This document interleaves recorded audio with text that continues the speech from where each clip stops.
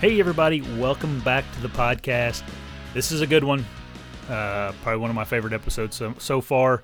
This is me, Dan, and Jake Bush talking on the live show the other night. We go over all kinds of good stuff in hill country, specifically in early season in hill country. Dan and Jake are a wealth of knowledge on that subject, and I feel like we did a good job explaining our thoughts and methods, and you'll like it.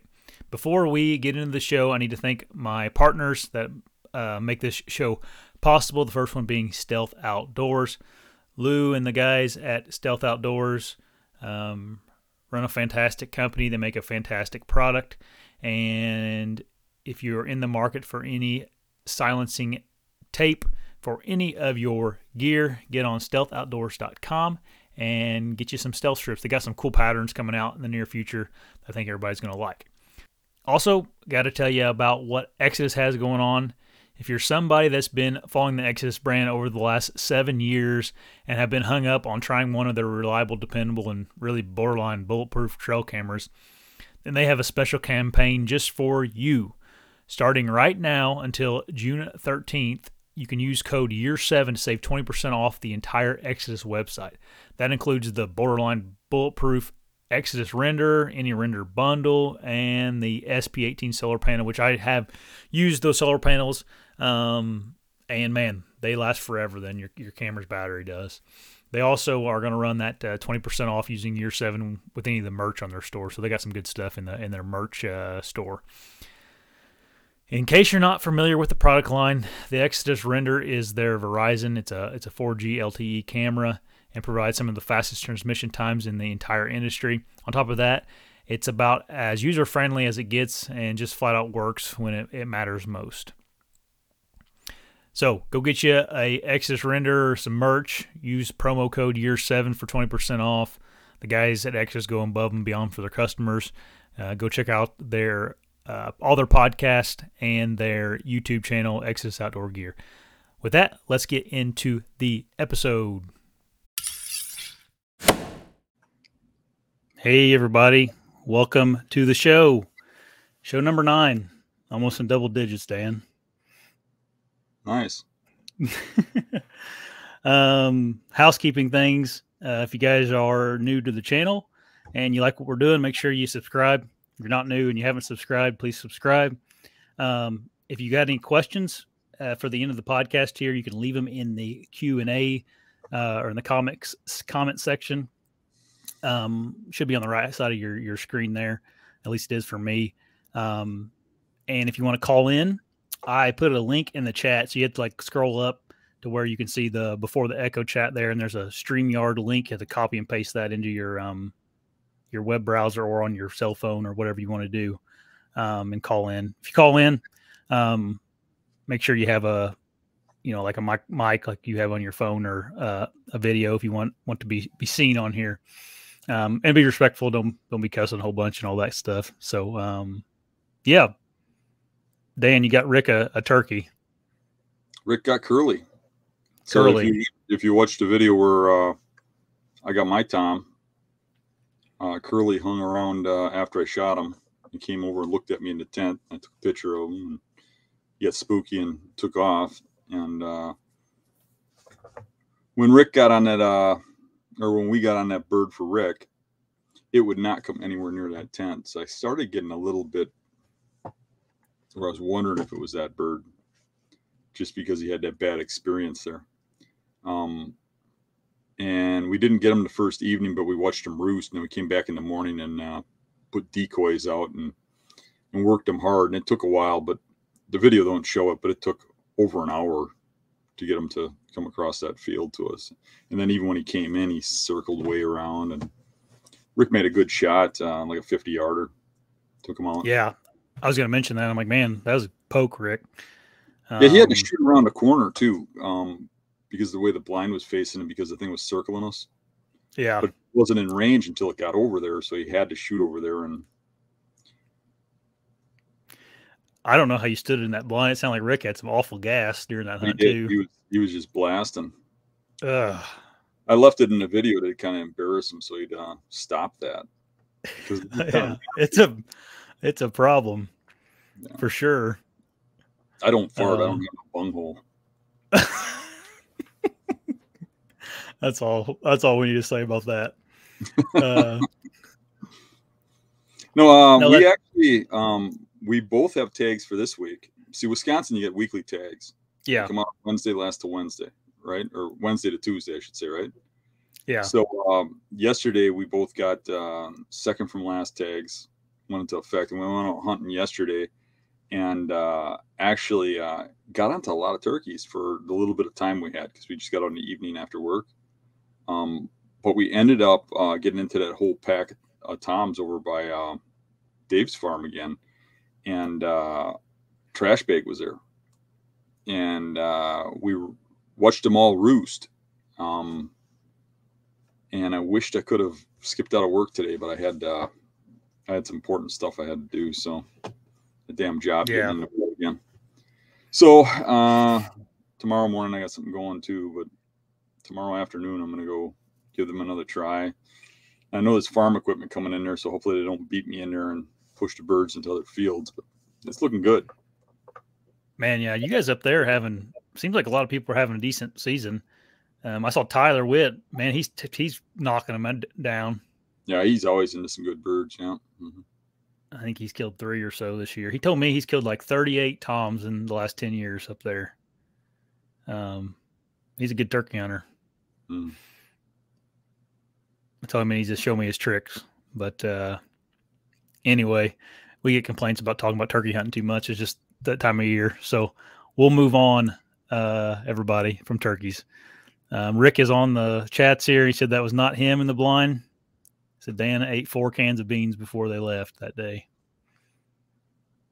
Blaming me? What do you even get? Hey Dan, real quick before we get Jake Bush on here, what someone asked what Dan does for a job. I think that'd be a good question to answer real quick, just because it kind of relates to the hunting gear you produce also. Yeah, I'm a machinist. I run an R&D department. So what R&D is research development machining. So I work with teams of engineers to develop new products, new mechanical products, which is how I got into building tree stands, as Josh alluded to. That's what I do for a living, is invent things kind of in a machine shop. Not as much as I used to, because the company was having some hard times and sold off most of my engineering department. But it's a pretty cool job. It's kind of like being back in high school. Machine shop, just working on whatever you want kind of projects. So I got really cool stuff where you build, and there's no like time limits or anything. And do you like tinker around on like a CAD program or something like that, or is it just? Yeah, the engineers generally draw the stuff up. Oh, okay. The invention parts that I do, I just design right in my my machining equipment. I can actually draw, and when I'm programming, I can draw the parts up and design things. So, I mean, I make all kinds of really cool stuff. There's all kinds of stuff in the works right now for beast gear that are just being proved out, and back into engineering being drawn and stuff, because a lot of stuff I make in my head, and then I make it out of material, and then you tweak it, and then some engineers got to draw it, and we got to run programs on it to see weak spots and stuff like that. But we got a really cool stand we're working on that I think is going to shock the market almost as much as when we, invented water jet and machine stands. I think this new stand's going to really take off.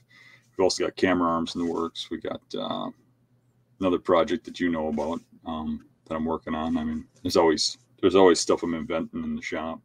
Mm-hmm. Yeah, a lot of exciting things. It's kind of cool because when you got that ability, you can just kind of grab any idea in your head and make it. I got everything I need right there. Yeah. Right.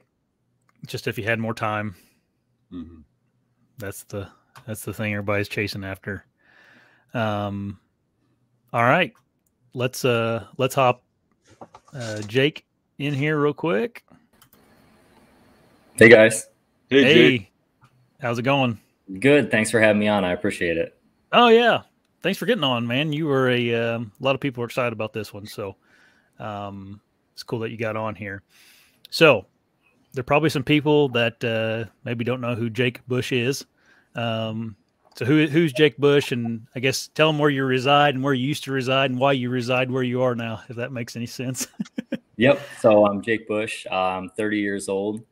I grew up in southwestern New York. My grandpa bought me my first bow when I was 3 years old, and I've been walking around the woods trying to kill animals ever since, it seems like. I grew up, hunting with my grandpa and my dad and my family, and that was really my favorite memories that I have from both of them, and they're both passed now. When my grandpa passed, I decided that I wanted to kind of pursue the hunting thing a little bit more and just, chase after deer in bigger areas and maybe a little bit bigger deer. And I decided to quit my job in New York and sell my house. And I moved to Ohio and stayed in a 600 square foot apartment for like a year and a half. And yeah, I've been here ever since.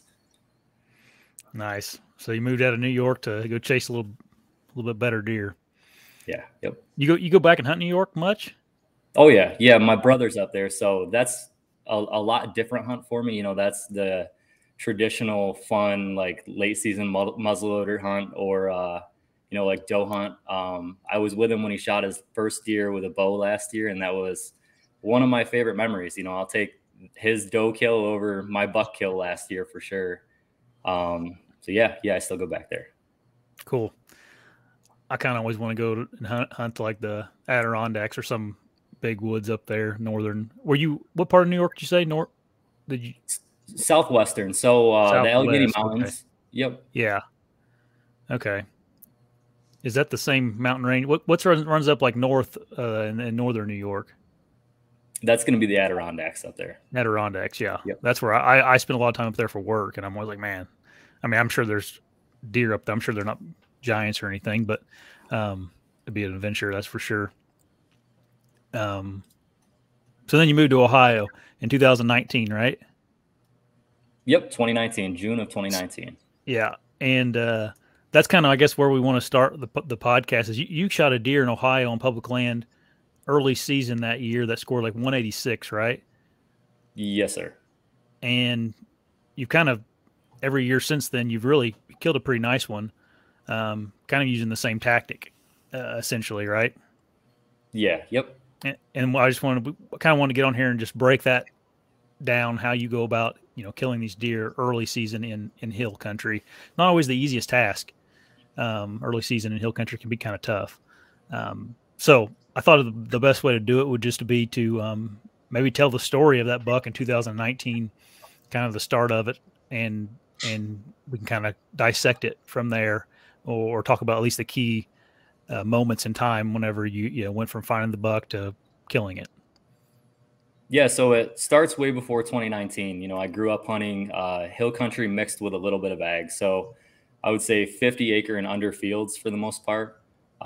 So I struggled when I was growing up trying to find good deer. And then I eventually figured out how to be mobile without a tree stand and get on good deer. And then I got my first climber, and it's evolved ever since then. But I was always lacking something, and I went in the service and I moved back home. And when I moved back home, that was about the time that I found really Dan. I mean, that was a big influence on the hunting tactics that I've implemented and that I've kind of evolved into my own system over the years through just hunting a lot and being out there in the woods a lot. But yeah, that's really what kicked it off for me. Up to that point, I never thought about a buck's bed necessarily. Like, I knew that deer bedded in certain areas, and growing up, I was always taught, stay out of those areas. Don't be intrusive to those areas because you won't kill a big deer. And I believed in that for a long time. So yeah, I found Dan, I found a couple other guys, and I found the Hunting Beast. And I started just, taking on little tidbits of information. And I'm the kind of person where if I learn something, I really have to go out and do it, or I won't retain it. And so it was very important to me to spend a lot of time in the woods.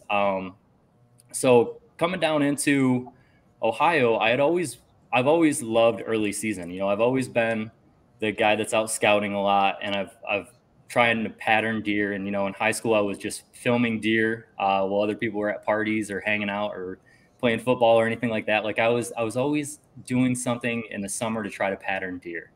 And I ended up having some decent success doing that. And so coming down here, that was kind of my system. I decided that I'm going to go out and I'm going to scout really hard. I'm going to try to find beds based on, at the time, beast tactics.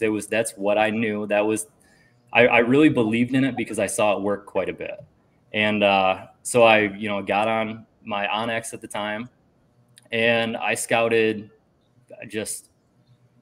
I can't even tell you how many hours on onX. I would barely, I wouldn't be productive at work sometimes. I wasn't sleeping very much.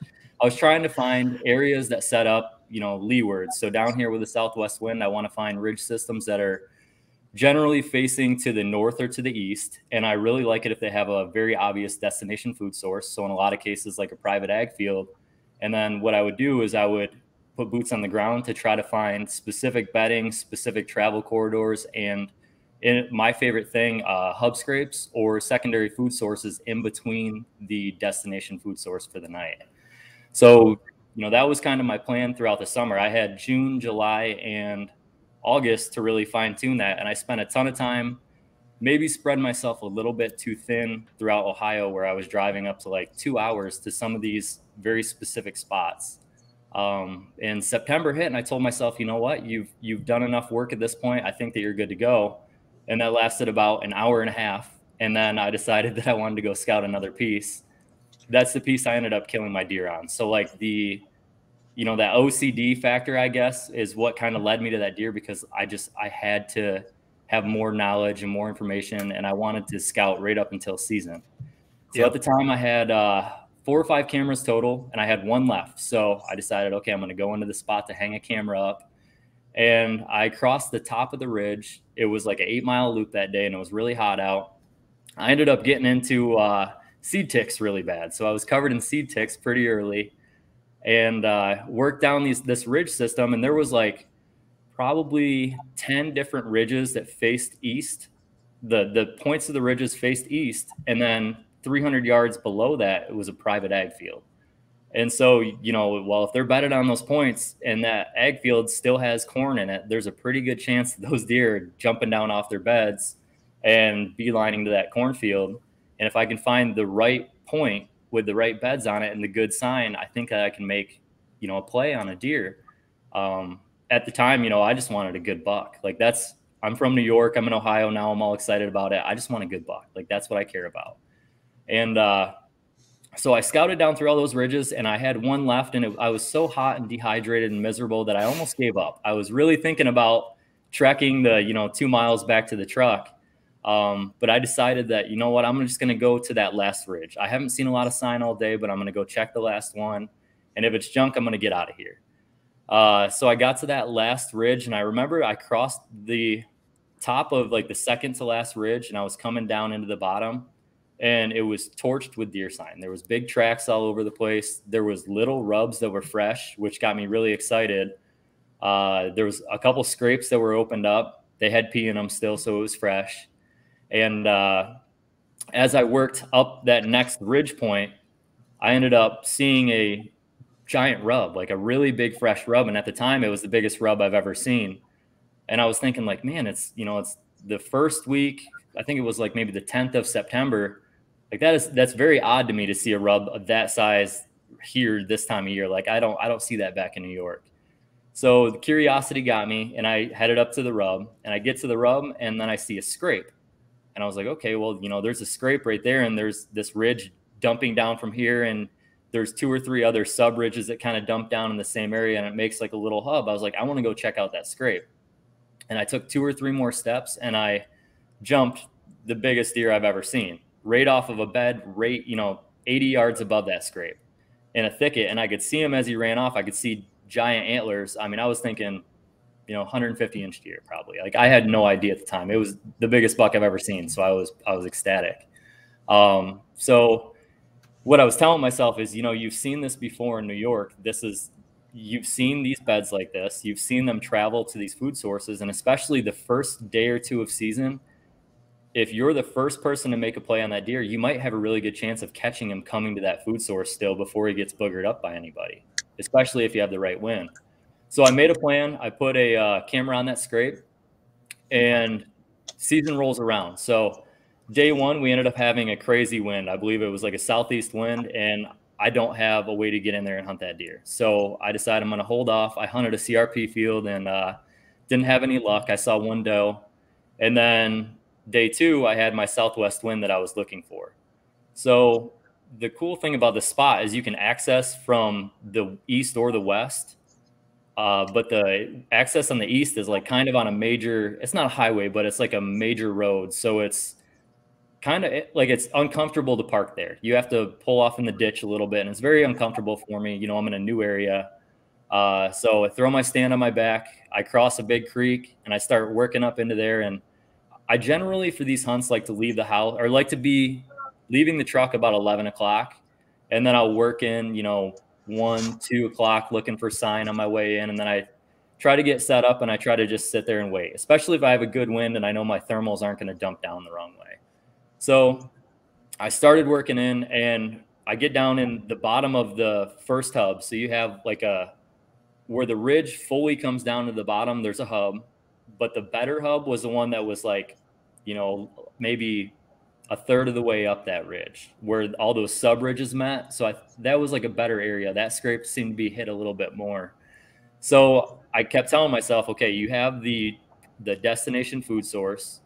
You've got the secondary food source, which was a white oak tree that scrape was underneath, and you know where he's bedded. Like if you can shoot that secondary food source without getting winded, if I can make it there, get set up, and be ready without getting winded, I feel like I have a really good chance at having that buck or a good buck come off of that bed, headed down towards the creek and then towards the field. It was really hot that day. It was 95 degrees out. And so I assumed that he might want to come down for water at some point as well. The creek was only at absolute max, like maybe 200 yards from his bed. So I worked my way up and I ended up getting set up. It took me a long time to get set up. It was a pretty calm day overall. So I was waiting for like any sort of breeze that I would get to hang a stick, or if a squirrel would chatter, I'd hang a stick and then I would just sit there and wait. And kept waiting. I finally got to the point where I was set up, about 20 feet high. I had one branch that was like right behind my head that gave me a little bit of cover, and that was kind of my target, like getting the cover. I got set up and I started doing some filming, and it was really early. It was like 3:30 in the afternoon. I ended up hearing a stick crack, and I looked to my left and I could see a good buck walking straight down the ridge. And then I saw him turn and start like almost jogging towards the oak tree. And so I got my bow ready and I got my camera swung around and I pulled up my binoculars real fast. And I was like, oh yeah, it's a good buck. It's got long tines. It looks like a good deer. And he came right into that oak tree at 30 yards and put his head down and started eating white oaks. The way that it set up, I had it just off.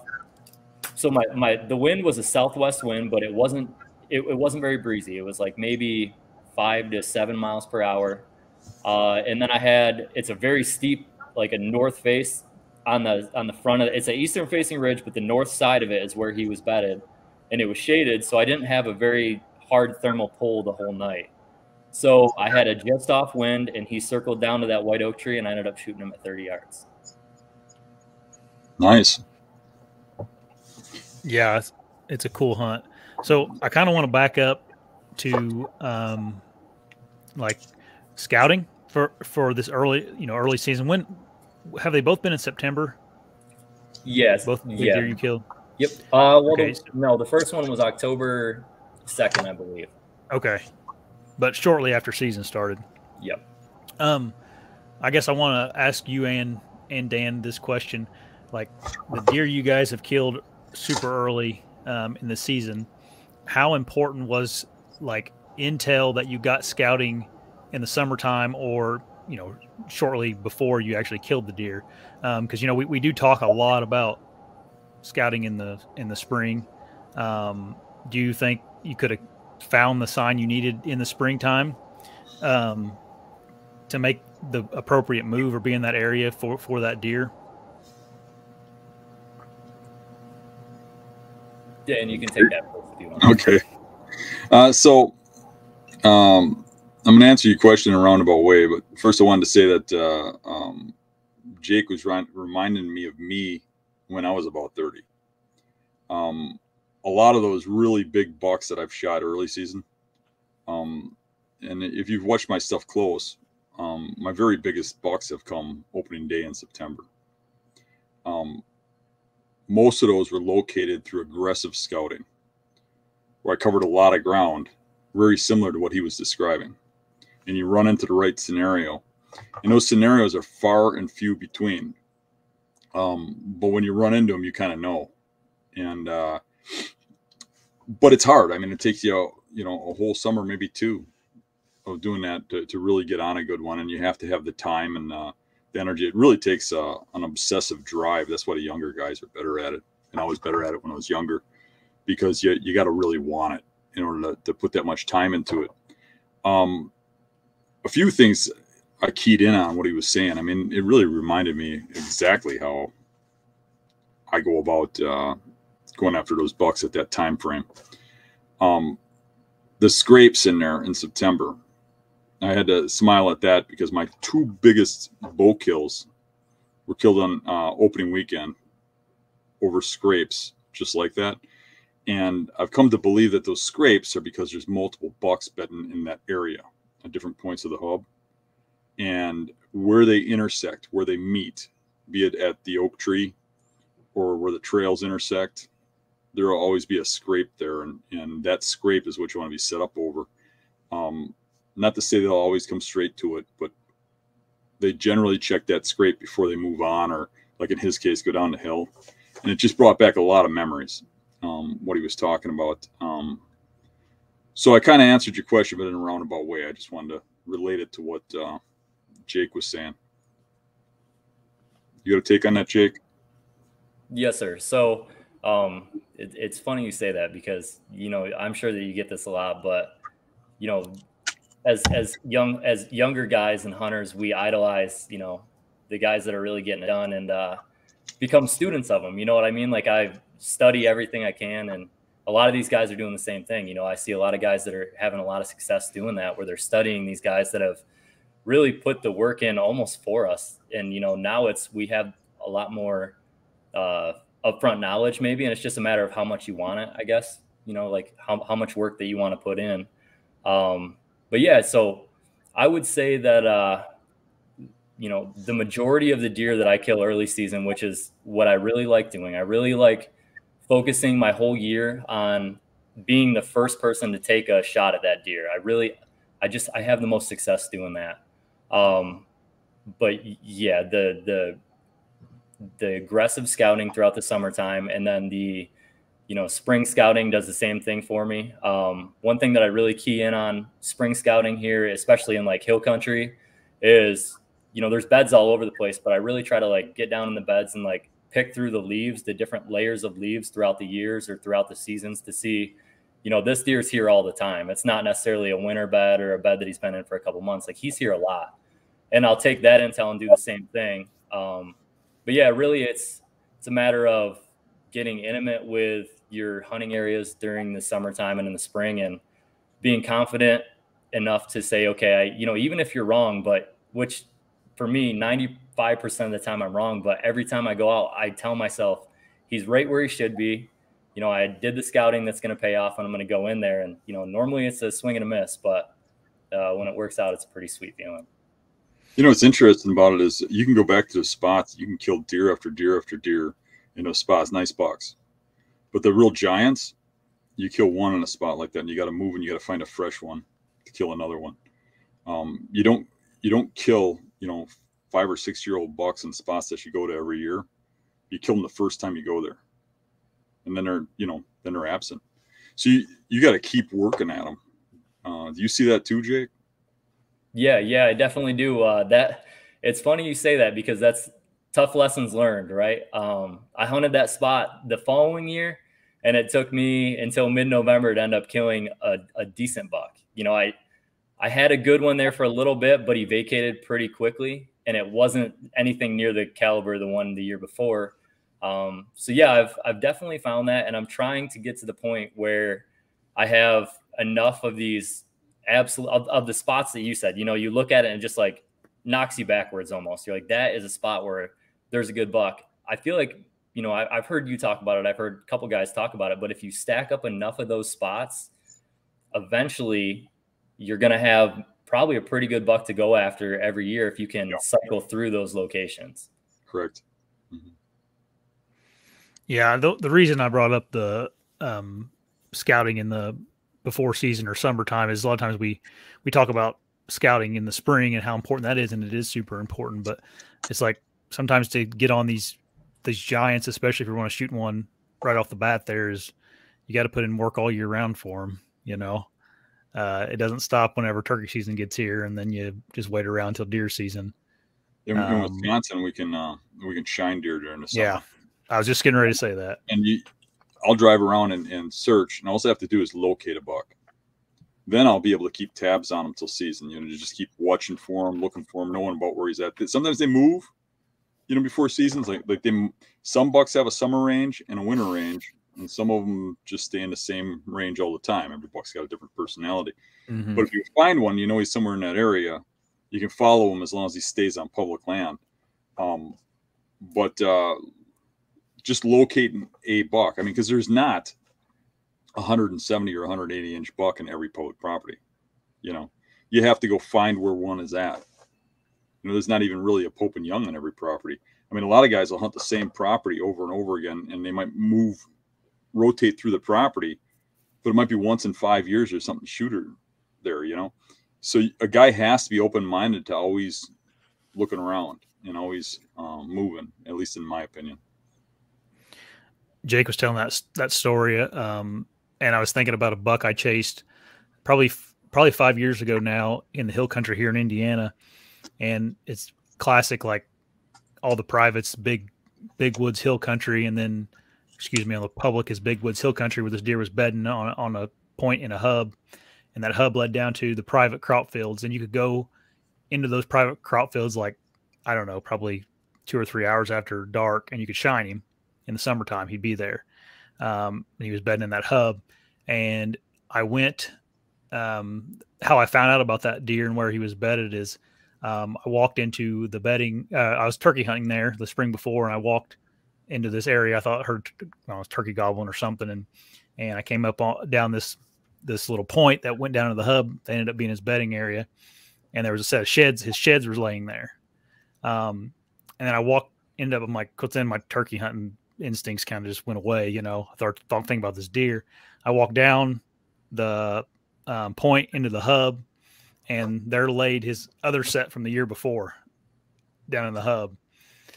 So he was just there all the time. I mean, I saw him in the summertime in those fields where he was probably bedding up in that point. And then, I threw a couple hunts at him, and then actually me and Dan hunted him and had some other people come in and just put pressure on him, I'm sure, and he left. But that hub was not set up perfect for entry, but that was the problem with him. He had a real good spot there. They usually do. Yep, that's for sure. For sure. Now, looking back on that, though, like Jake said, I probably should have thought about like just taking the long way in and or parking on a different road and walking a few miles extra. But you live and learn, I guess. I monitor that area every year, waiting on one to show back up. What about the? Go ahead, Jake. Sorry. Oh, I wanted Dan's opinion on this, and I was gonna mention something that you brought up there. You know, the whole. You said that he was always there, right? And he was there year round, basically, right? Mm-hmm. And one thing that I try to focus on here is trying to determine if it's a spot where you're going to have to play that shift come season, or if it's a spot that they're always in. You know, like, is there enough food? Is there enough browse? Is there enough security cover to keep them there year round? Or is it a spot where, say you have a bean field a mile away and you can glass that deer from the bean field, but you've got your cameras already set up in the hard timber, anticipating the shift that's going to come because of the acorn drop and the beans getting cut. You know, that's something that I struggle with a little bit down here still. I'm trying to fine tune it. And more than anything, I was just curious if, Dan, you kind of take that same approach of trying to figure out, you know, what scenario you're going to have. Yeah, I kind of look at the terrain, and I can usually, if I know a buck's in the area, I can look at the terrain and just from years of looking at beds, I can tell which bedding areas should be better. And I just kind of hunt them down. You know what I mean? Yeah. I won't, if I know a buck's in there and I know I'm going to be hunting it, I don't go in there and get aggressive during the summer and scout it. I do that to locate a buck, right? But if I have a buck located, I don't really want to screw with them. So I'll go in and, poke at them, unless I got the spring to scout. The spring, obviously, you can go in there and do what you want. You don't have time to settle down, but I'll go and hunt the different bedding areas based on what I see on maps and stuff, and walking and glassing and looking at the terrain. Usually I'll have an interaction with a buck if it's most areas. If he's hanging in that area, I also find that real mature bucks, when they get to be like, let's say 5, 6, 7 years old, they're not what people think. Everybody thinks you just touched that deer and he's so smart he'll be 10 miles away. That's the 3-year-olds. Those things will just jump up and relocate. But the older they get, they just seem like they understand those bedding areas, and they really they have less of them, and they take the best ones and they kind of kick the other deer out of them. And I'll get those really mature bucks that once you find their bedroom, they just live there all the time, because they found a way that they can live out there and not get harassed. And they're there and they've survived because nobody's figured that out. And, you figure it out. They're not really that hard to kill, and that kind of goes against what everybody wants you to say. They want you to say how hard it was. And, the hard part's finding them and locating the spot. Killing them is the easy part, because you can't even kick them out of some of these spots. Once they get to that age range, they'll just go, like you walk into the bedding area, they'll run out. And if you stand there long enough, they come sneaking back in to see if you're gone. Yeah. Jake, you want to talk about the big deer you killed a couple years ago? I wanted to get into the trail cam thing a little bit with you. Did you ever have that the deer in 2019 on trail camera? I did not. No, I had a decent buck in there, like 150-inch 10-point that I would have been. That's the buck that I thought I was after, to be honest with you. Yeah. Yeah. Luck just played out a little bit different than that, I guess. All right. Let's talk about that. The other deer. I don't know what it scored, but it was a big one too. That you killed a couple years later, or the next year, maybe even.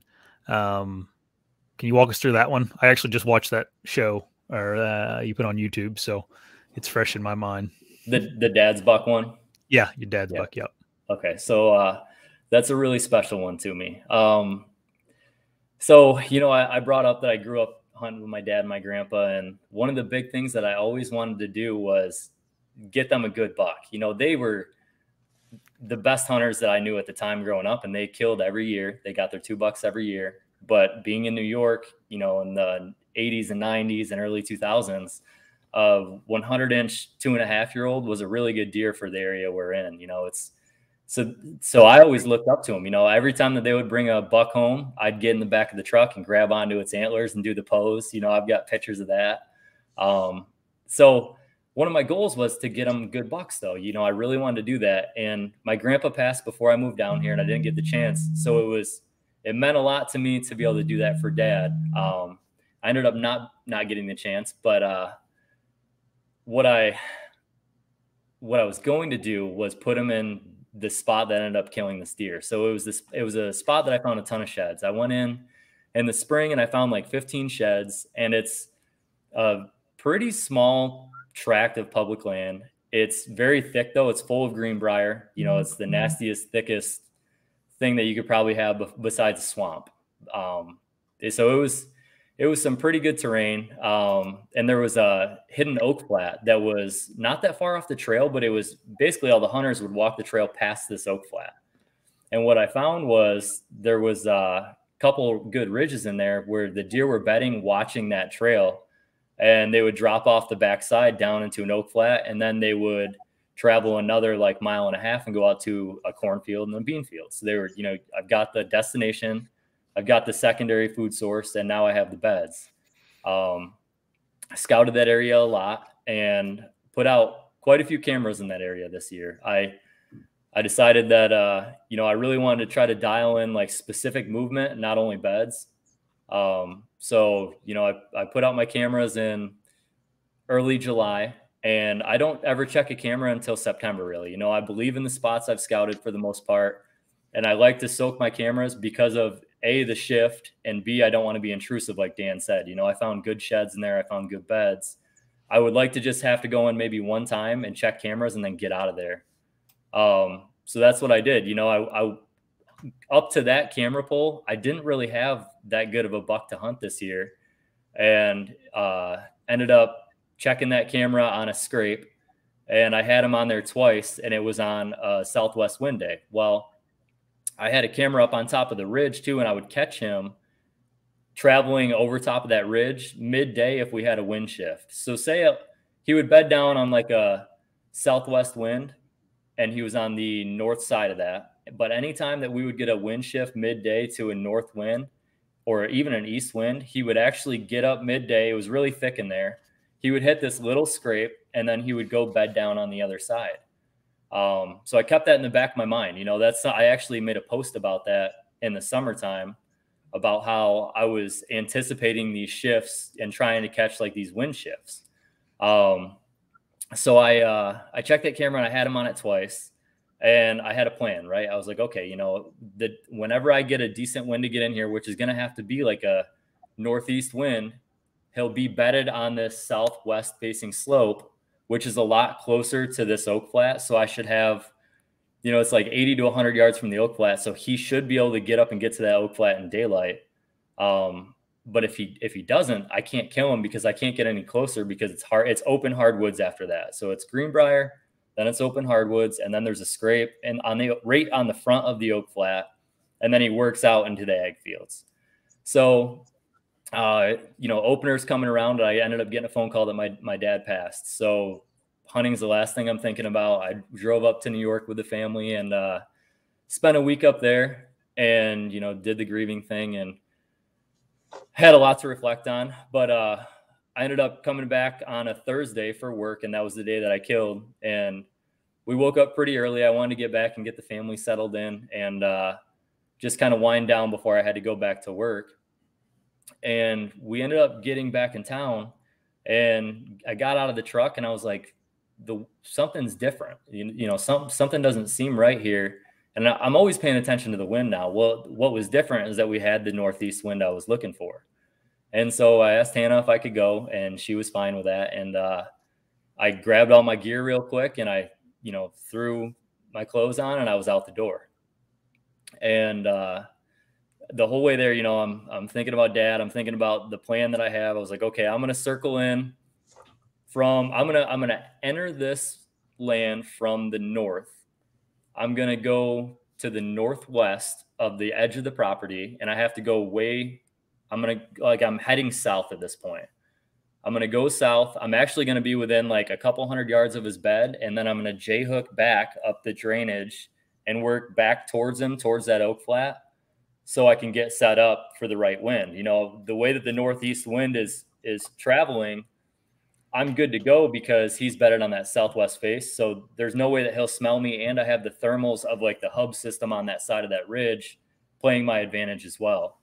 So the interesting thing about this spot is where he beds on a west wind, I actually have to go right through the center of his bed to not bump him to kill him on a northeast wind.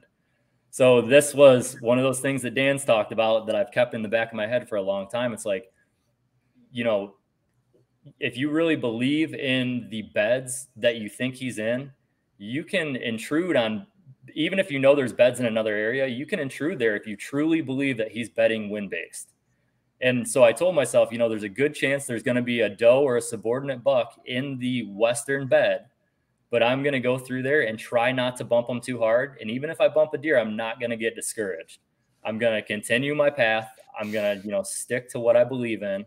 And I'm going to circle back around and sit there. And sure enough, I get right to that spot where, it pinches down. The property line is like just to my west. So I have to go through that area.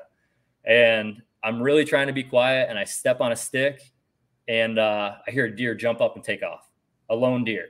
So I'm like, it was probably a buck. Like there's a chance it was a buck, but I really believe that it wasn't the buck I was after, you know, and that was important to me because I kept hunting the right way on the way in. I kept walking the right way. I kept scouting my way in.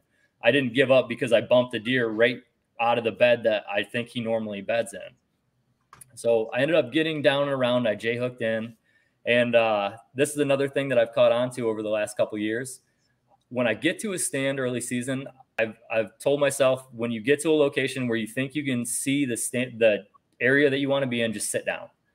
And the reason that I sit down is I'm listening for everything. So I'm listening for acorns drop. I'm actually glassing the 2 different oak flats that I could target for squirrels, because the squirrels are going to be on the oak flat that's hot at that time. And that's the one thing that really helped me out was, you know, I'm glassing the oak flat that I ended up killing him on.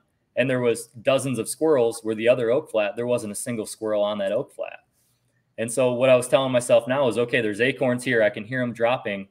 You have to know the last oak tree that's dropping, and you have to be able to shoot that. I have to be able to shoot the first tree he's going to get to. And so I'm watching, I'm listening, I'm watching with my binoculars, and I can see acorns bouncing off the leaves on the first oak tree where that scrape's at.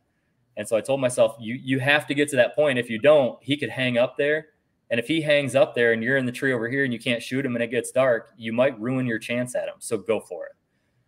You know, it was risky because he could see me getting to the tree I needed to be at. So I got down on my hands and knees in the middle of this mucky drainage, and I was crawling.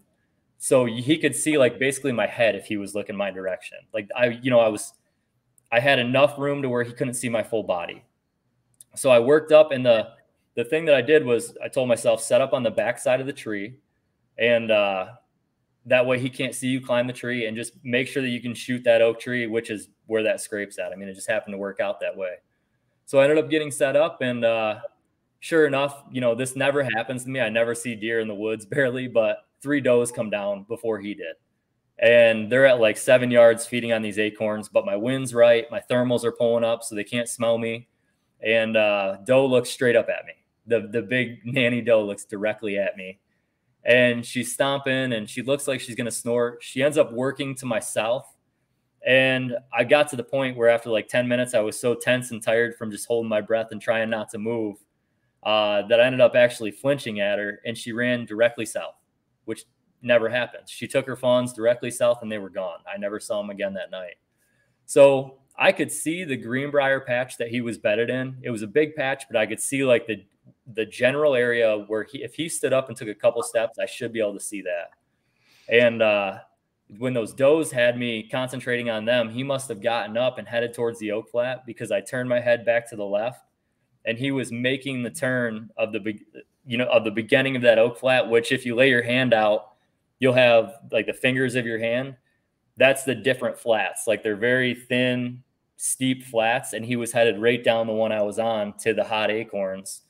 And he came in and he hit his scrape. That was 15 yards. And then he worked to about 12 yards going right to those acorns, and I ended up shooting him. Nice. Yeah, I think something I have to smile about was in both the stories you mentioned, like being slow and methodical and quiet, and it takes you a long time to set up on these deer. And man, it just seems like it's always been a pet peeve of mine, is like people always talk about how light they can be and how fast they can get in the tree and this and that. And I'm going to one stick. I bet you weren't one sticking up whenever you were trying to get into these trees, shooting these deer, you know. I just thought that was a good like tidbit that people may have missed. Like you can really get caught up in these methods of climbing and whatnot. And I don't know. Yeah, it makes me nervous sometimes when people start talking about that stuff. It's like, it's not. I relate to that because I often get within like 75 yards. Yeah. With bedded deer, and I go up the backside of a tree like that. And if you're doing some sort of acrobatics, you're getting busted. It's a slow, methodical climb, you know, and you're going up the backside of the tree so you can peek around and you can see if anything's looking at you, and you can actually get to the height you need, not by looking back to see where the deer are, but you're looking in front of you. You're seeing how high you can get based on cover and stuff.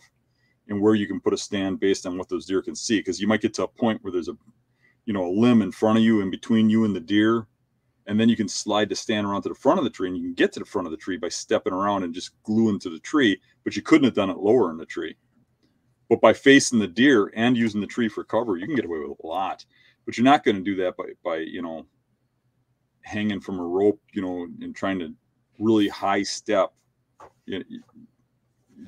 I just don't see that working very well.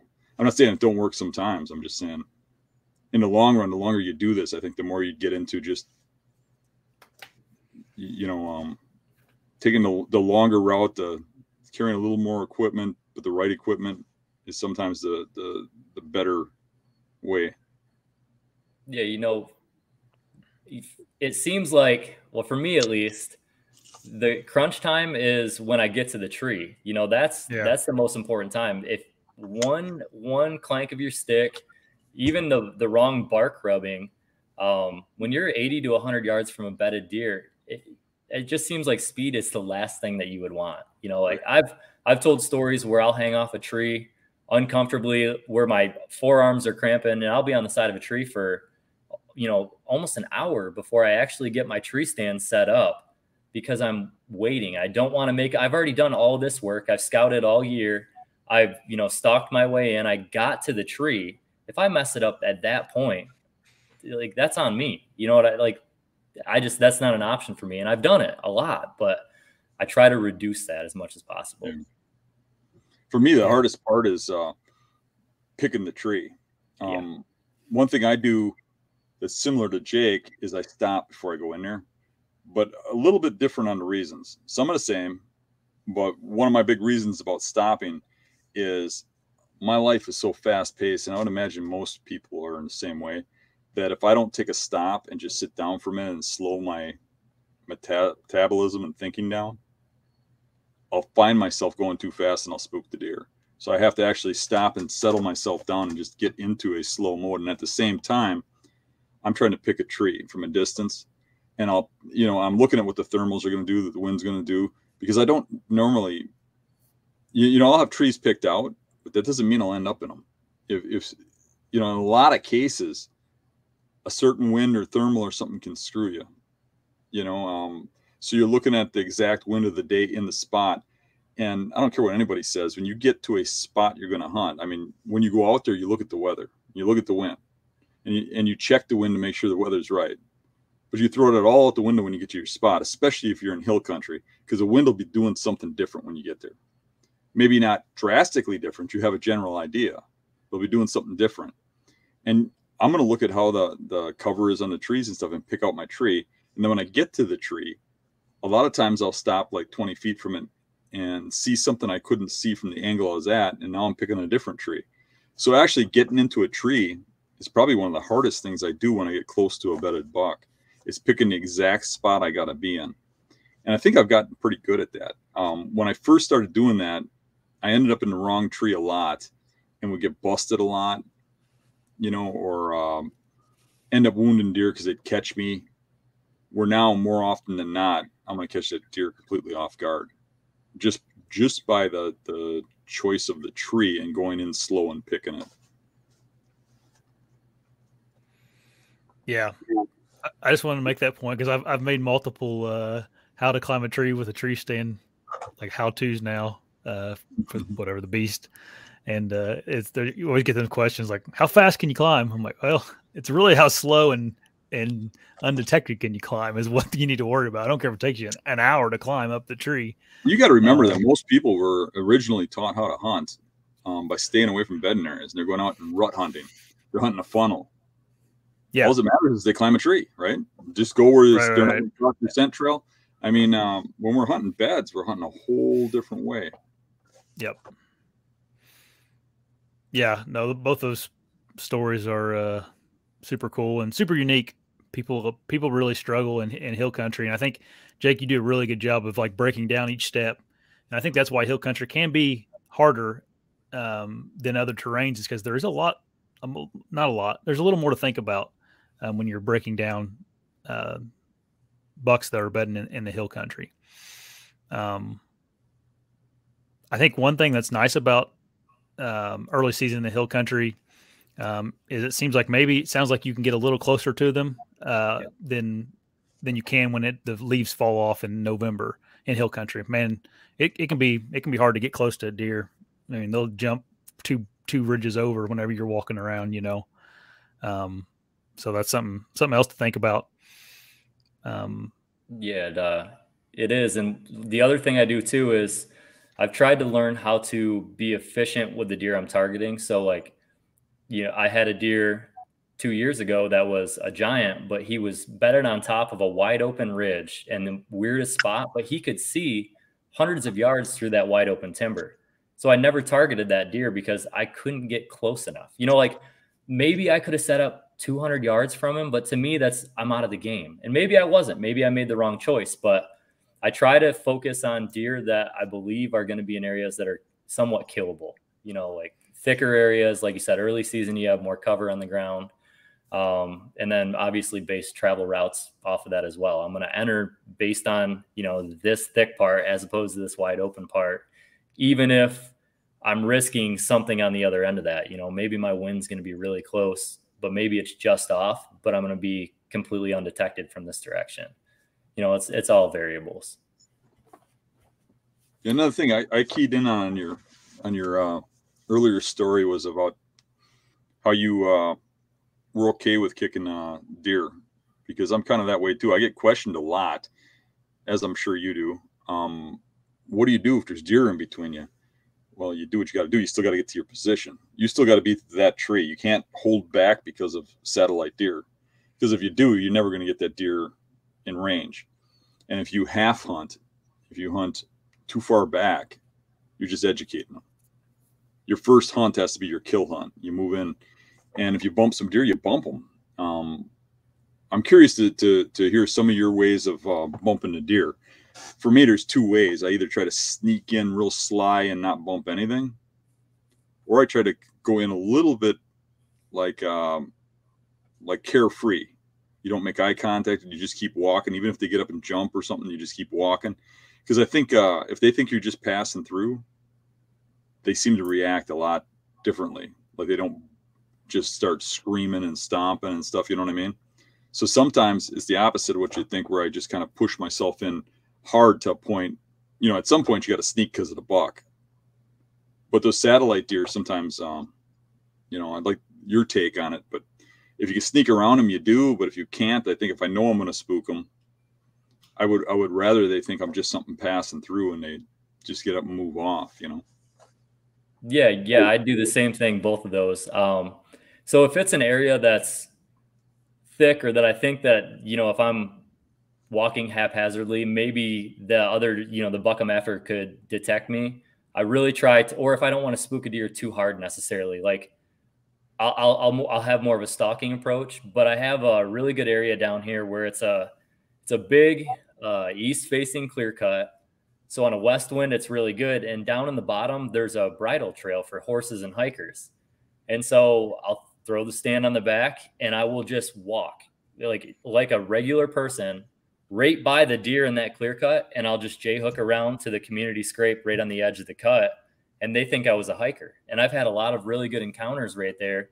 My buddy killed a buck 2 years ago coming down from Michigan in that spot doing the exact same thing. And it's just cool. There's so many different ways to approach it. I have areas where there's even hiker trails on top of the ridges, and the deer are really used to getting bumped. So in the summertime, one thing I'll do is I'll go on top of the ridge and I'll bump the deer and glass them as they run down. And that's another way to locate a good deer. It's little things like that you kind of pick up on from other people and listening to people and your own experiences that are cool, that help out quite a bit. What's cool about that too is when you actually see their escape. Yeah, they're like people. When you go through a wood lot and you're just walking through there from point A to point B, say you're not hunting there, you're just passing through there, you almost always walk the same path. People do, right? Well, deer, when he comes out of a place and he leaves, they tend to take the same path. So you might have multiple paths, but your target buck, if you're specifically after one, is taking one of them. Generally, unless a food shift changes, now they're going for beans versus, you know what I mean? But they tend to go through the same areas the same. So if you're glassing them come out of those beds, they're probably going to do the same the next time they come out of there. Yeah, that's a really good point. I like that. All right, guys, we've been chit-chatting for an hour. I think some people are munching at the bit to ask some questions. So is everybody okay with going to the Q&A? We got quite a few of them. It seems like 7 minutes. Doesn't it? Doesn't these things fly by? Yeah, we've been on for an hour now. It's far from over. We'll get some more good stuff in here. I am going to ask a couple of the Q&A questions that were in the chat, and then we got a couple people calling in. So this first one came in. It's for all three of us. Do you have any advice on Kentucky early season hill country? Focus on hills, or do the mature bucks actually bed in the middle of the bean fields like I've been seeing with my research? Anybody have an opinion? I've hunted Kentucky a whole bunch early season, but I've killed a few big, decent deer down there. Nothing crazy. I would certainly be looking for the bedding on the hills where they belong. But they'll bed in bean fields. They'll bed all over the place. Yeah. Especially if there's something causing them to, like some sort of advantage site or smell of some sort. But generally, my first target area is going to be, the leeward ridges. Yeah, I think so. Kentucky early season. I'm assuming he's saying early season. It opens the first Saturday in September. So the deer are typically on a stubborn pattern still that time of year. That's pretty early. They can just be. You can catch them in velvet sometimes. Sometimes they're out of velvet, depending on when the first Saturday is in the year. If you can find like a late planted bean field, or another trick is it's always hotter than fire down there that time of year. Is in the hills they have sometimes you'll find little like pocket ponds. If you can find some of that near some like dropping acorns or something like that, that can be pretty hot. But that's what I would look for is if an area where there's some really green beans, and then a water source in the hills is a good area too. Well, how about a bean field that the wind's blowing across and blowing over a ridge and the leeward side? In like early September, I think they're going to bed a little higher, more like does, just up at the top, towards the top of the ridge. And they're going to get up and go towards that bean field and just getting into the timber in between that, maybe getting them where there's some acorns or something else, something secondary in there, kind of like what Jake was alluding to. Yeah, I don't know. I mean, to me, that's easier. You get more groups of deer coming in there. But obviously, if I see one out in the beans, I'm going after him. I was going to say that I think me and you, Dan, talked about this last year when I was in Nebraska September 1st, and I think maybe we don't have to be quite as aggressive that time of year because the bucks are getting to the food early. So glassing those beans is a really good tactic. Yeah. I mean, it's not a wasted day. I mean, you go find a deer. Mm-hmm. I mean, look at how I hunted in Indiana. Now that was rut, but I was really struggling until I got the glasses out and just gave up a morning or two and watched the fields. Then I'm getting on them like crazy. Yep. I wouldn't be afraid to hunt a little closer to the food source that time of year. I don't, at least for your first couple hunts, for one, maybe you'll glass something up, and for two, they're probably making it there in daylight. Here I was talking and I forgot to go to the next question. Well, did you give Jake a chance to? Oh yeah, Jake. Sorry, go ahead. Got any input there? You're the one's killing big deer in hill country early season. So it would depend on if I was coming in out of state or if I was there all the time. But I like both your tactics. I really like the idea of the leeward ridges that are going to dump down into like those bean fields. I would spend a lot of time throughout the summer, if I could, glassing those areas. And then, you only have to hunt as aggressive as the deer are telling you to. So if they're coming out to the field, hunt the field. And you know what? Even if you did screw up, you're probably still going to have a shot on that buck in his bed up on top of that hill. So you might have more opportunities doing that. So yeah, I would be the same as both of you guys. Right. And the glasses are going to teach you something too, because you might be seeing them coming out an hour before dark on a regular basis. Well, now you're hunting the field edge. Yeah. You might be seeing that one day out of a week they make it out there and it's right on gray light, and you're assuming they're coming out later on the other nights. And now you gotta penetrate a little. So the glassing is huge, in my opinion. Yeah. I think something else I would advise you, Kentucky, is the pressure there has immensely increased over the last 3 years. So if you can find a pocket, that's why I mentioned the little pond in the middle of the hills somewhere, get away from people a little bit. It seems like, when I was hunting there 5 or 6 years ago, there really wasn't people down there. And the last few years, it's really increased in pressure. I think just the word's gotten out of you can go there early and there's good deer there.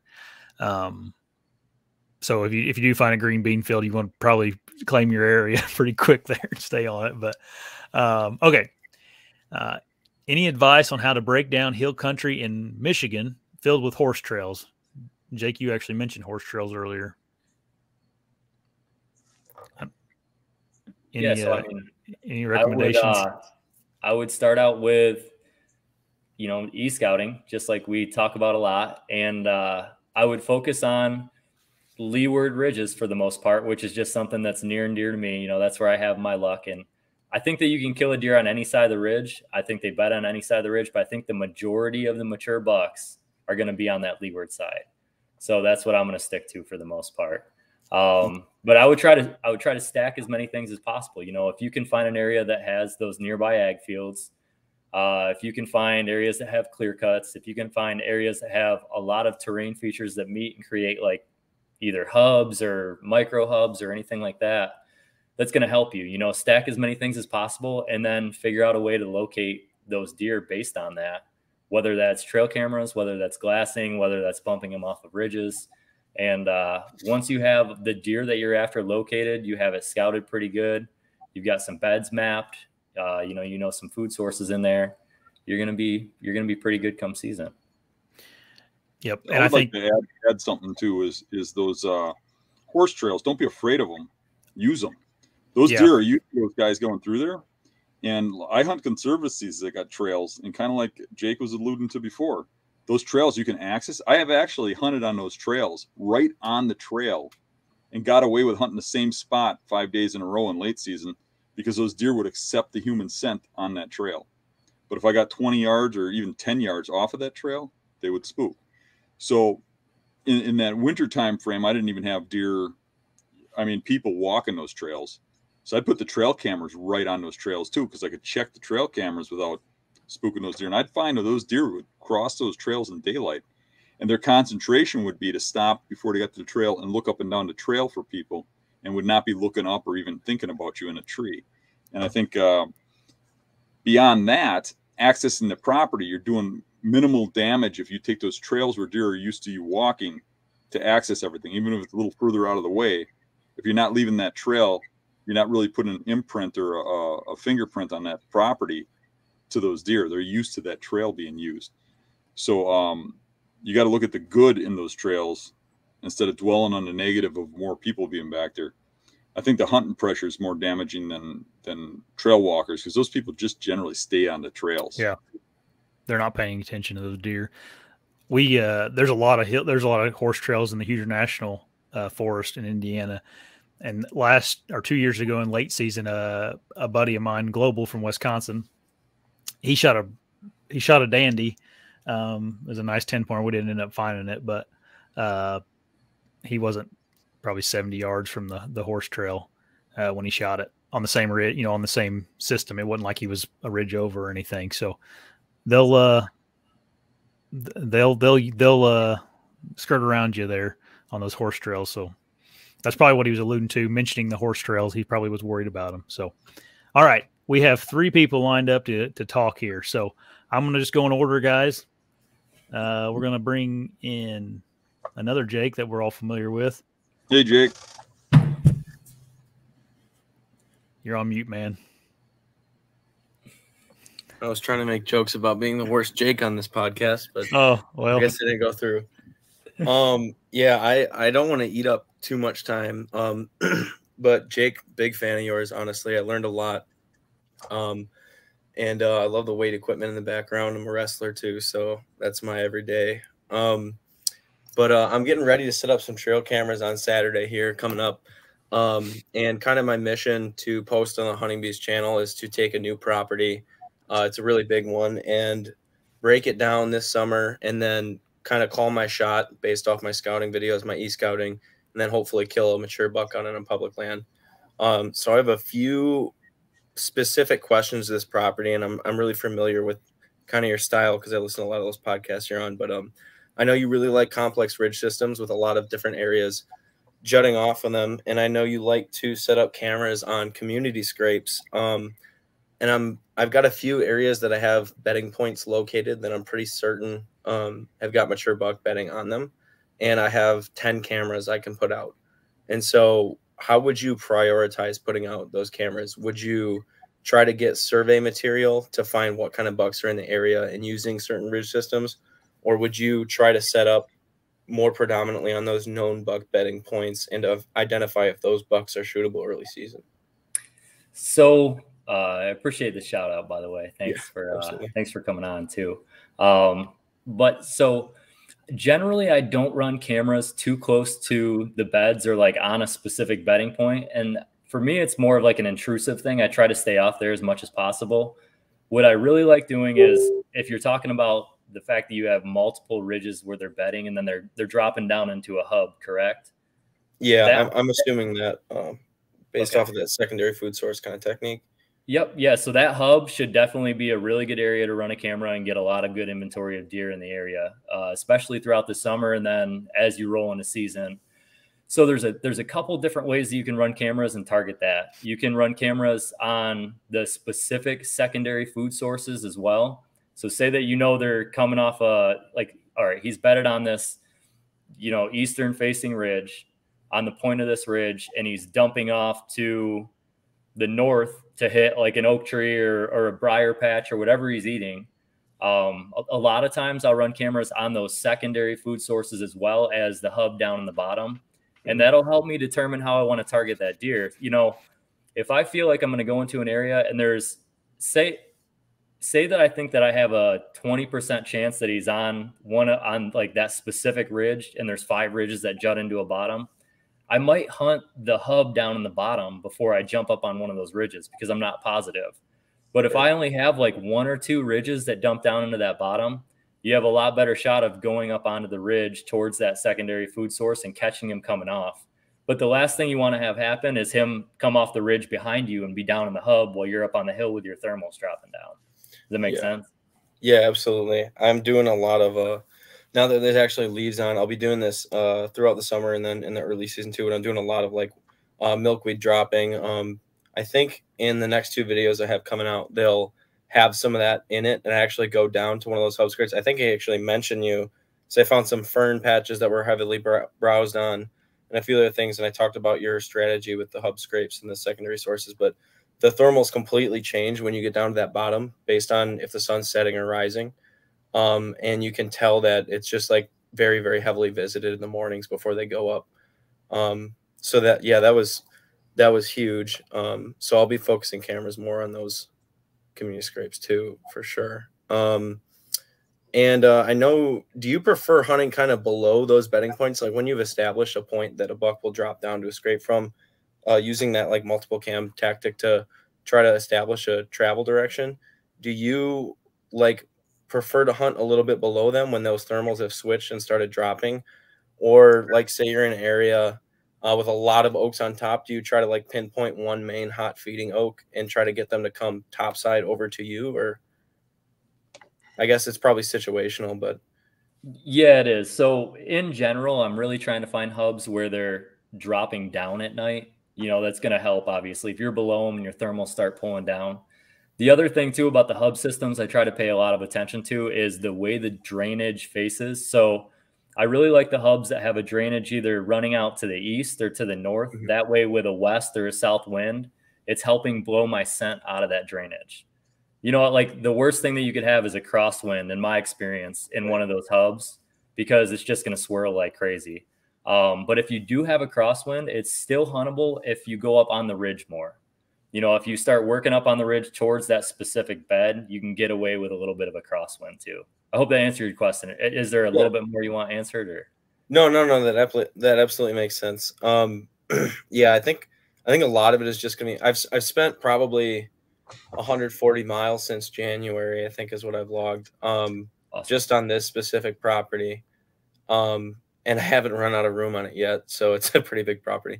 But I really need to kind of figure out what they're doing. I'm hoping cameras will help out with that, but I definitely need to do a bunch of shining and stuff like that. I have a really interesting case with shed hunting this year. I don't really do a whole lot of shed hunting. I do a lot of scouting, but I started coming across sheds. And I found this is for this area. It's a decent shed. I found 3 of these sheds that were all potentially shooters within 200 yards of each other on a south-facing slope, and all within honeysuckle or not honeysuckle, honey locust. And so they all seem to be browsing on the same thing. And I know you talked about areas that you found sheds and then even got onto those deer in the early season. I found 5 of these sheds that were really, really good potential.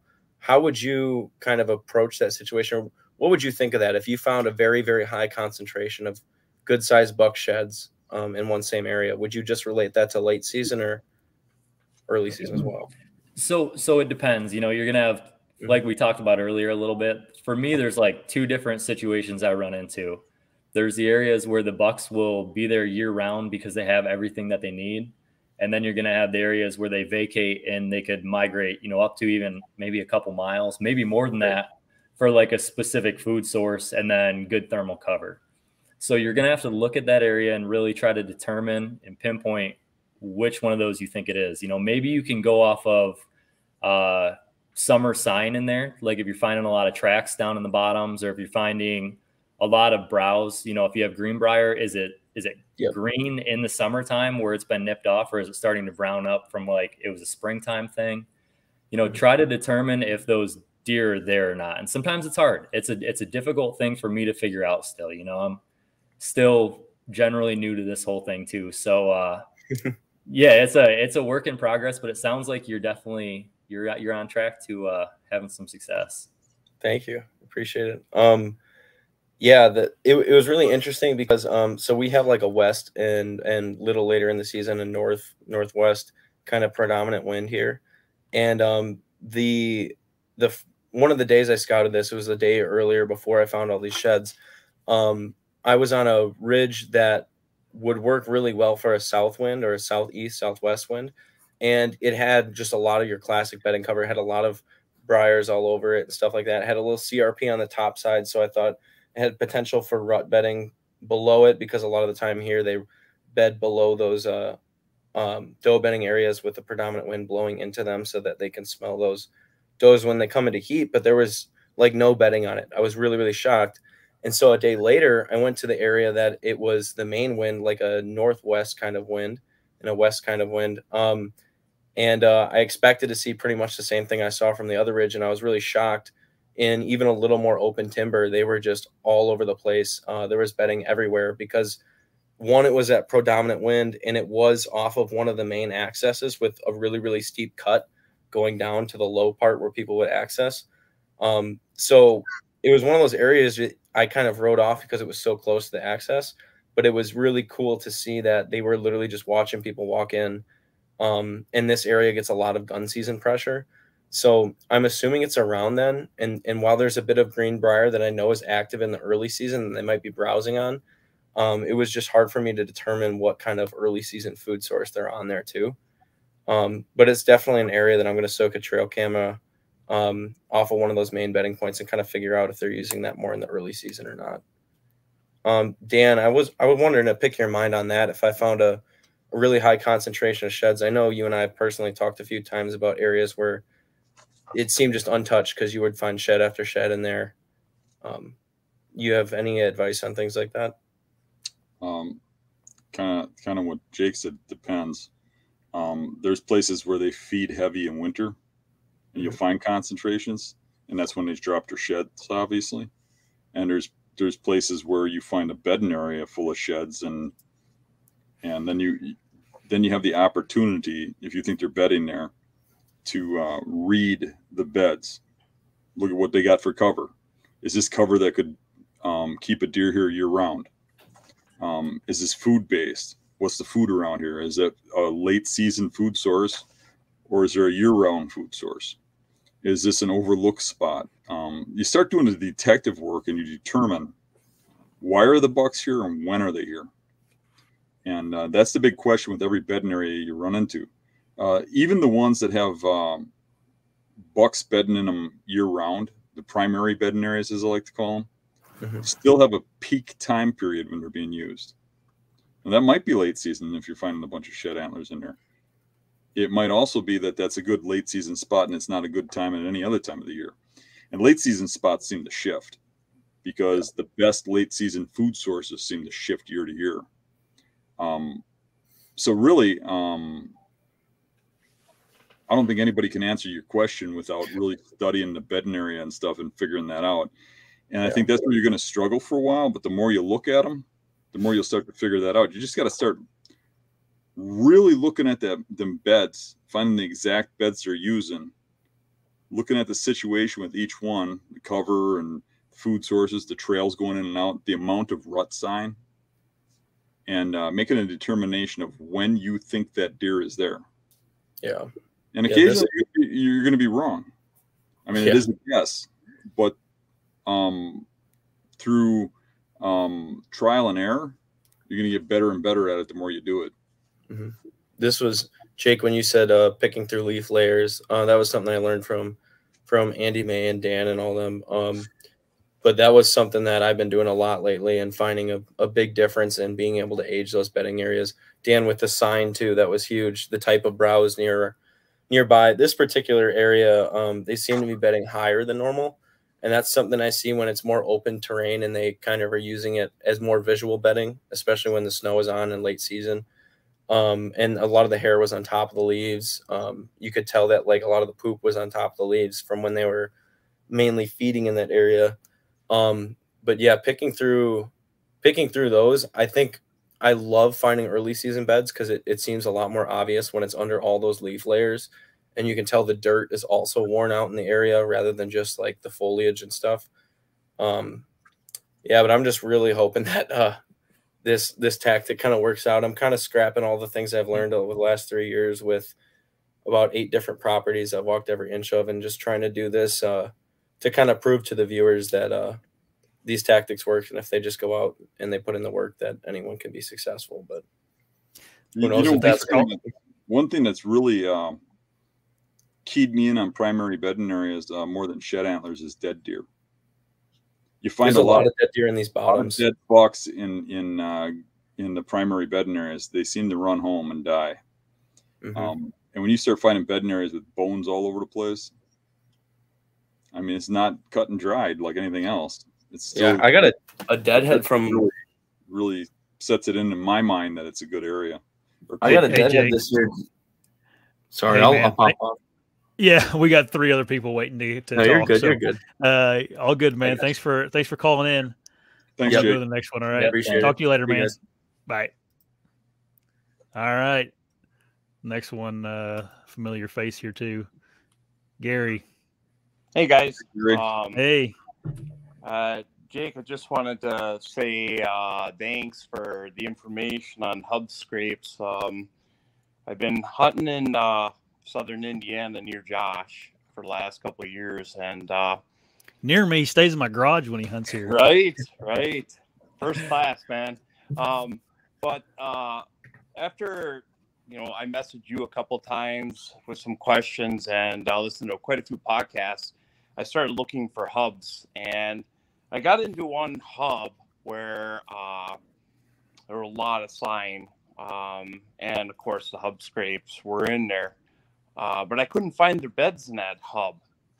But there's a hub right next to it with a ridge line that runs between the two.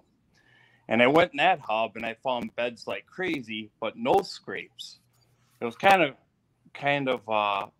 odd. So I started looking around a little bit. started poking around. They both go to the same field. It's a hay field. The ridge that separates the two has a flat spot with just tons of greenbrier on top of it, and an old logging road that kind of runs down that ridge to that field. But how would you? What I'm thinking is that they're not going out the other hub. There's a ladder stand right on the edge of private and public, so I don't know if that pressure has got them jumping into the other hub, or if it's because of it's more solitude in the other hub going into that field. That's you can't see it from a road or anything in that entrance. But what would you do? Where would you go? How would you go about hunting that? Now the leeward side for the predominant wind would be the actual ridge in the other hub.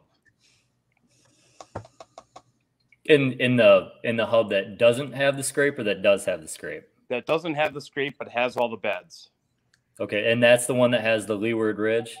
Yeah, they both have leeward ridges, but the other leeward ridge in the hub that has all the scrapes is all open timber, and I couldn't find any decent beds in it. Yep. So yeah, I mean, I think that if they have the choice between two leeward ridges, they're definitely going to choose the one that has the most cover on it. And it's kind of what you've seen, right? I mean, yes. I've had a lot of success in Southern Ohio with greenbrier ridges. I mean, to the point where you almost can't even walk through them. You know, it's just a mess, but they love bedding on those. And, you know, it's a browse source too. They can lay there and they can browse pretty much all day on that greenbrier. You know, I've got spots that hold them like that all year round. So what I would do is I would still run a camera on that hub scrape that you found. If you feel that that's an authentic hub scrape, you know, it's not something that somebody made in the bottom there. It's got a really good looking branch on it. You know, the dirt has been scraped away for years, and it might even have like a decent hole build up now where you can tell that it's just been used for a long time. I would run a camera there, and then I would really try to focus on finding, if you don't have a hub scrape to put a camera on and the other one, either maybe making a mock scrape or just try to find the travel routes between the beds that you found over there and that destination food source. And then I would also look at, do you have any other secondary food sources on the way between the two of those? You know, is there a little oak flat that's kind of secluded? Is there one oak tree? Are they just browsing on the greenbrier and then they're jumping out of the greenbrier and going to that field? And then the other thing to think about too, as far as targeting a deer coming out of that briar, you got to really think about how far he's going to want to travel. You know, I don't know how far that greenbrier drops down off that ridge, but you might have to be right up next to that transition line to actually kill him. Or if it's thick enough, maybe you can get some movement out of him. But I would really try to figure out how to target those specific beds based off of that once you find travel routes. Okay. Do you notice that any mature bucks actually walking it straight on the top of a ridge, a big ridge, or are they usually that 2/3 the way up? Because when I went in there, I noticed the whole top of a ridge on the hub that does not have bedding is just solid rubs. Mm-hmm. And you know that I don't know if they're just running perpendicular to that and rubbing on the way over the top, or if they're actually going up and down that ridge. Yeah, so rubs are tough for me because it's hard for me to determine what time of year they were made. You know, those rubs could be from 2-year-olds running the top of that ridge during the rut, just making a ton of sign, or it could be a big deer. I mean, it's hard to tell. But generally, I don't like being on tops of the ridges. I just don't seem to find the mature bucks traveling up there very often. The steeper, the better for me. You know, if I can find generally in that upper third, but I found it down lower, if I can find like that one trail that cuts that hillside, that's like in the steepest part of it, I try to focus on that.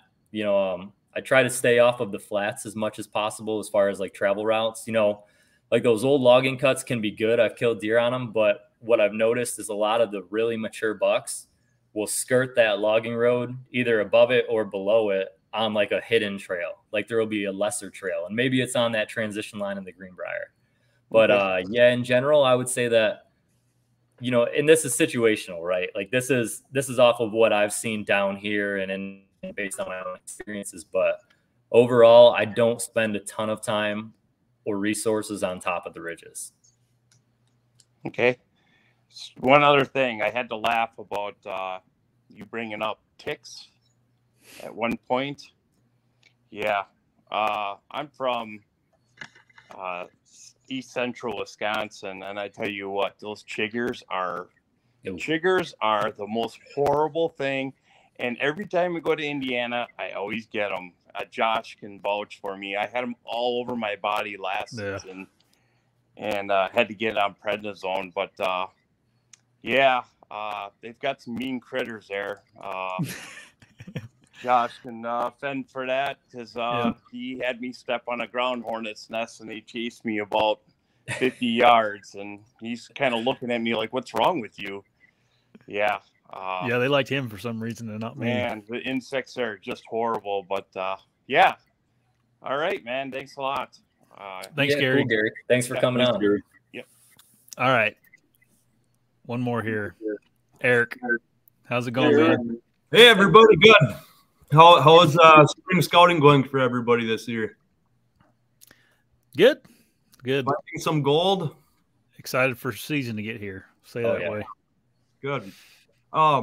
Jake, honestly, this is the first time that, you know, I've heard your name. I look forward to watching some of your videos and supporting your channel. What is the name of your channel? It's Legends of the Hunt. Okay, excellent. I look forward to watching some of that. Appreciate that. Gaining some knowledge. So I guess my question kind of each of you can answer briefly if you would. I don't hunt a lot of hill terrain. I don't have a lot of it around me. I find myself in the swamps more often. So I don't have a lot of experience really aside from, you know, Dan's hill country video. I do want to expose myself a little more to some hill country hunting. I would like to hit western Wisconsin where it does have some decent hill terrain. What do each of you suggest? What would be your number one piece of advice coming into a hill country situation?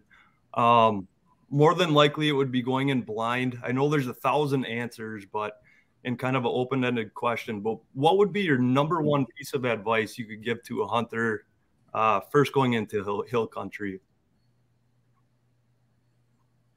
Who's first? Jake, you want to go first? Yeah, I can go. So are you talking about going into it as far as like scouting and then hunting, or like diving right in a hunting situation? I guess scouting during the day and setting up for an evening hunt. Okay. My number one piece of advice for that, I would say that I wouldn't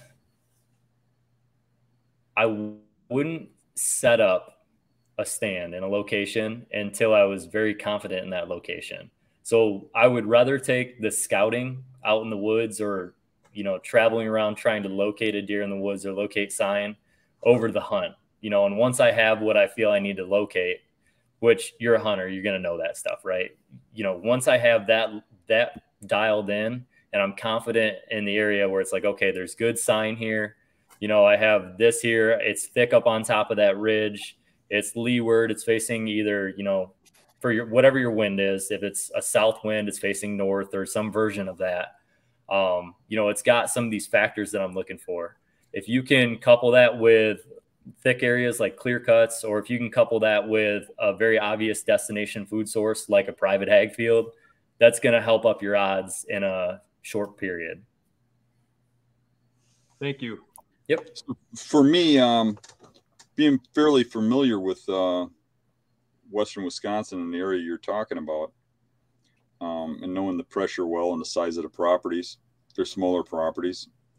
My suggestion would be to look at some maps beforehand, find properties that are away from the cities and in bigger towns, more in the farming areas, because the properties, there's lots of public over there, but they're scattered small properties. And when you get into the farming communities and away from the campgrounds and towns and stuff, the people that travel there to hunt generally hunt near where they stay. And they don't go out into the middle of these farming areas, and the people in the farming areas have farms to hunt on. So they don't get as much pressure. And then I look for properties that have hard access, or the access isn't very obvious, like there's no parking spot, or, you know, when they got big parking lots, they get pounded. And then I look for the overlooked stuff, the stuff overlooking the parking lots when it's got a low access, the stuff that's across the creek, the harder access stuff.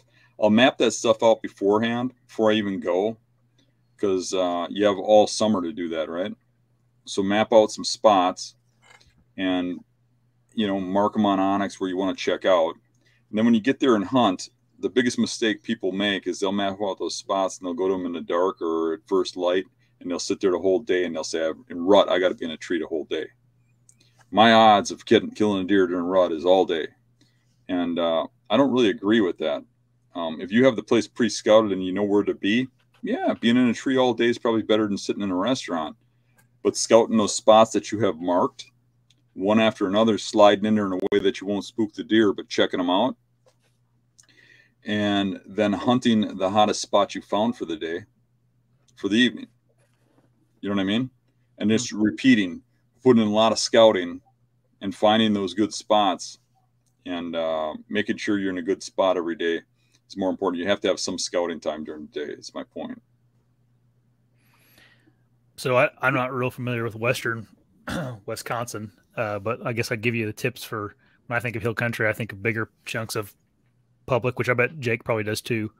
I would advise you to probably try to walk 1 mile before you really get serious about where you're going to start scouting. Around here, if you can get a mile in, it seems like the pressure drastically reduces. You'll find ladder stands and ground blinds and everything else up to about a mile, and then things go away. And then also, I found some really good spots around here that are like, we have some like gravel roads that run through the public, and people don't seem to hunt off the ridges on those gravel roads. So that would be what Dan said, overlook spot. But that's what I always tell people is you can walk away from people in the hills. I don't know if that's a good one or not, but you guys had good ones, so I wanted something different. Yeah, I think they were all good points. I just, like I said, there are 1,000 different answers for the question that I asked, but I wanted to hear from each of you just to get an idea of how each of you would attack it differently. Because I really have no exposure to hill terrain, but I would really like to start getting into it. So, and doing a little traveling. So, it's good exercise.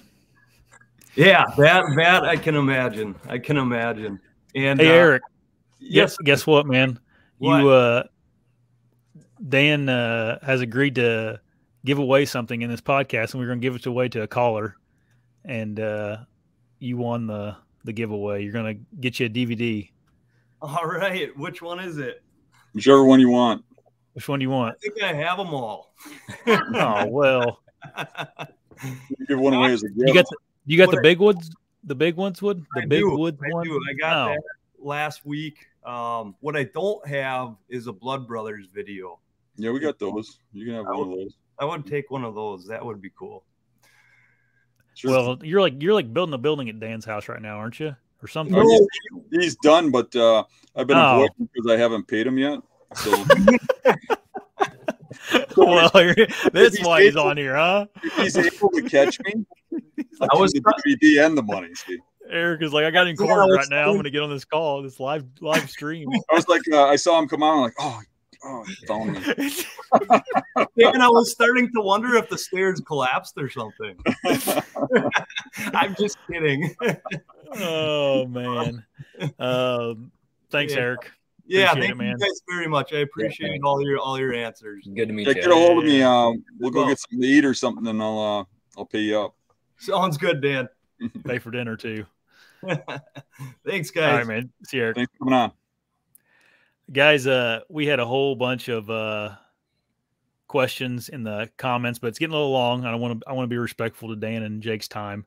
So I appreciate everybody getting on. If you like the podcast and the show, make sure you subscribe to the channel. And we got some really good guests coming up over the next few weeks here. So I appreciate everybody getting on.